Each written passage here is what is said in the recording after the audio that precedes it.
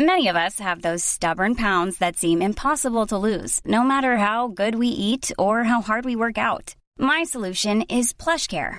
PlushCare is a leading telehealth provider with doctors who are there for you day and night to partner with you in your weight loss journey. They can prescribe FDA-approved weight loss medications like Wegovy and Zepbound for those who qualify.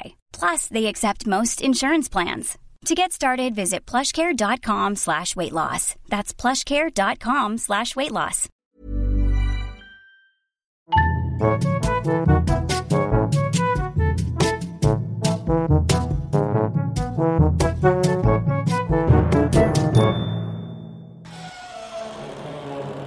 The Secret Cabinet. The Secret Cabinet. Hello and welcome to a new episode of The Secret Cabinet. On the mic is the translator for the show, Travis Dow. The original content is by Der Buddler in the German version. I'm happy you found your way here. And today's theme is Marquis de Sade's mommy-in-law.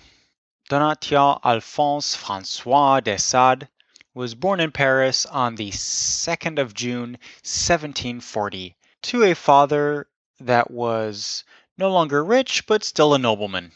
Actually, his first name should have been Louis Aldonse Donatien, or Louis Aldonse Donatien, but someone must have written down his name incorrectly as Donatien Alphonse François in the baptism register.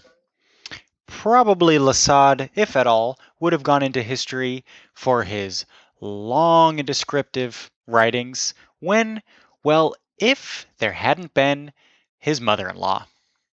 Because without her, we may have never found out about his misdeeds and his emotional instability, which is, of course, where we get the modern term sadism from.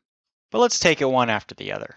To outsiders, the young Marquis seemed like the ideal son-in-law.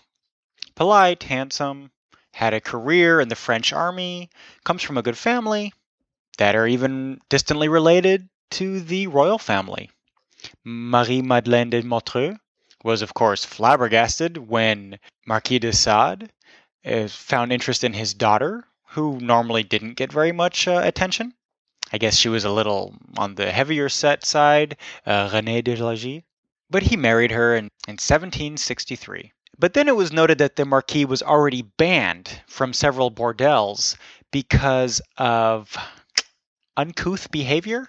And also, it was sort of noted that the wedding was actually just planned because that would offset some of the heavy debt and spending in the Marquis' budget.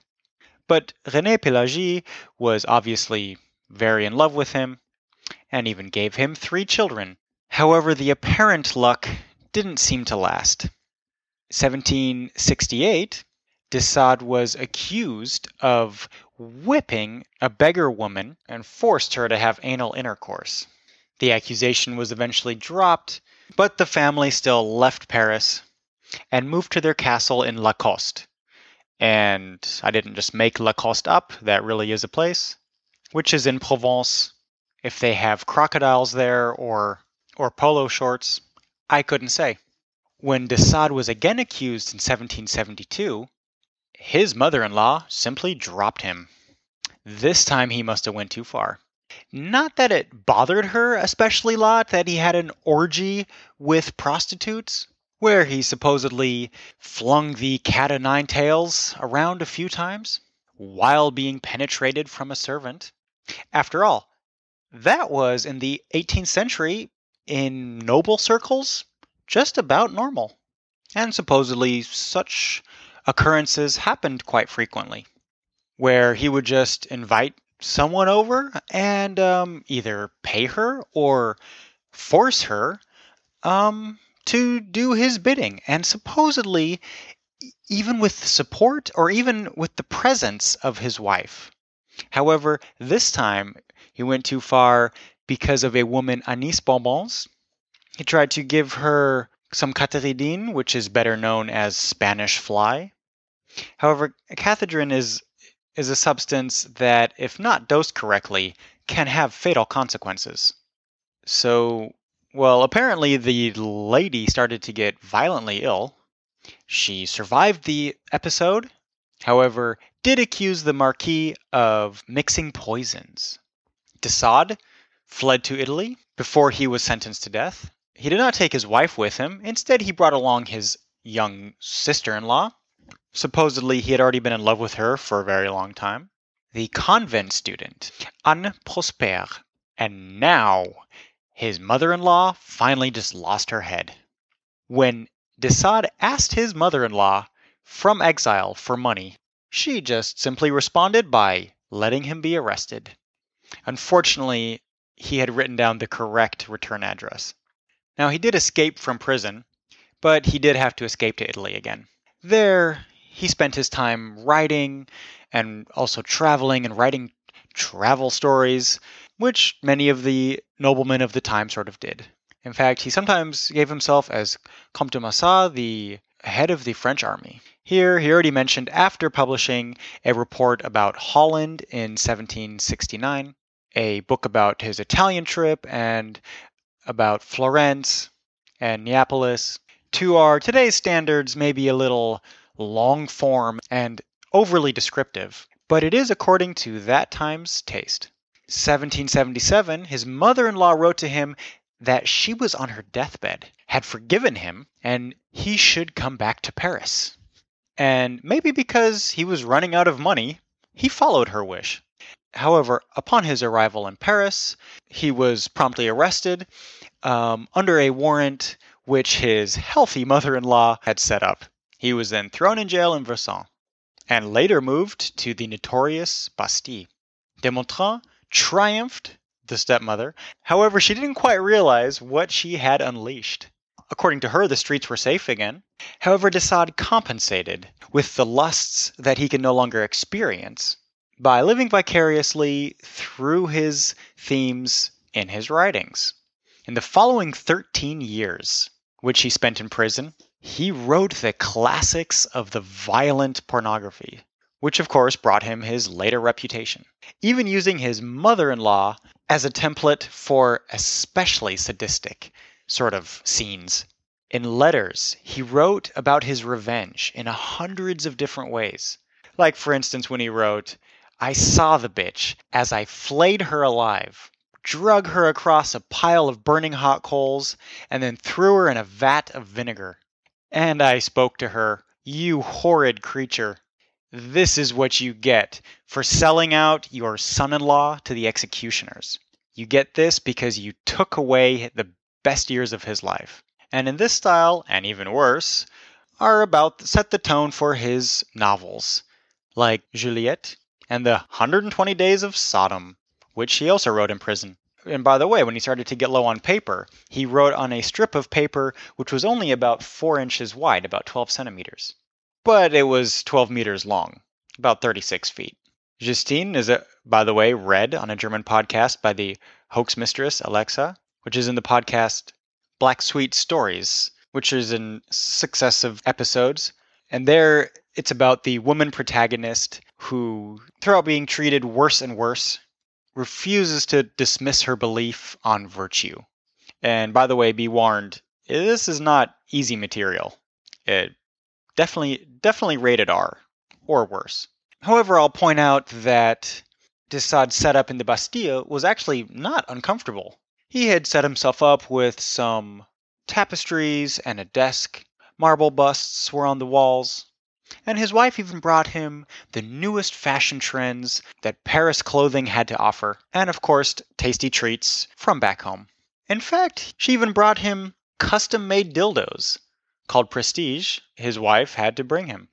As the Parisian citizenship stormed the Bastille on the 14th of July, 1789, the citizens just kind of missed de Sade when they were letting out prisoners, since he had yelled at the crowd earlier that they're killing all the prisoners in the Bastille, which he actually didn't. However, a few days later, he was moved to an insane asylum. At that point, the manuscript of the 120 Days in Sodom was lost, but was found again in the 20th century. His wife, however, now that de Sade was declared mentally ill, went ahead and filed for divorce. Kind of an opportunist. 1790, de Sade was finally let free and joined, despite his noble heritage, the revolutionaries, whereby he not only saved his neck, but also Lacoste, the family castle, and all of his belongings. And because he was making a friend of the people so quickly, he could also take over a position of judge. And here follows one of those ironies of fate. Because suddenly, as judge, he found his mother-in-law and husband in front of him, and were set in front of his mercy. But actually the surprising part here is, despite his horrible descriptions in his writings about what he would do to his mother-in-law, he didn't actually show himself here in this situation sadistic at all, but actually saved the couple from the guillotine. Now, in his newfound freedom, he was well-behaved and only wrote mild theater pieces, which were totally lacking of his usual bloodthirsty orgies, rapes, and murders. And maybe, therefore, that's also why they flopped. Also, his career as a judge fell apart because he was deemed unreliable and was then accused of this and came in front of court himself and was also sentenced to death. But he escaped again. Namely, he was set free after the death of Robespierre, but his writing career never really took off. And then once Napoleon came to power in 1801, de Sade was again arrested, but by now he's had plenty of practice. But this time because of his pornographic writings. Especially the novel Juliette had excited Napoleon. Made him mad, not yeah. And had de Sade thrown in prison without a trial. And after the Marquis had allegedly went after one of his inmates, he was taken to the insane asylum in Charenton.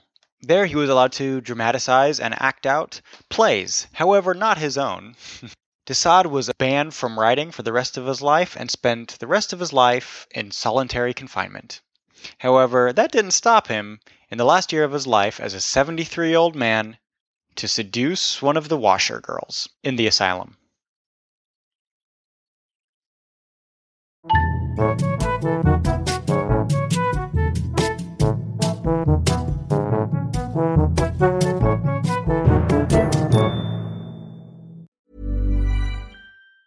Planning for your next trip? Elevate your travel style with Quince. Quince has all the jet-setting essentials you'll want for your next getaway, like European linen, premium luggage options, buttery soft Italian leather bags, and so much more. And it's all priced at 50 to 80% less than similar brands. Plus, Quince only works with factories that use safe and ethical manufacturing practices. Pack your bags with high-quality essentials you'll be wearing for vacations to come with Quince. Go to quince.com/trip for free shipping and 365-day returns.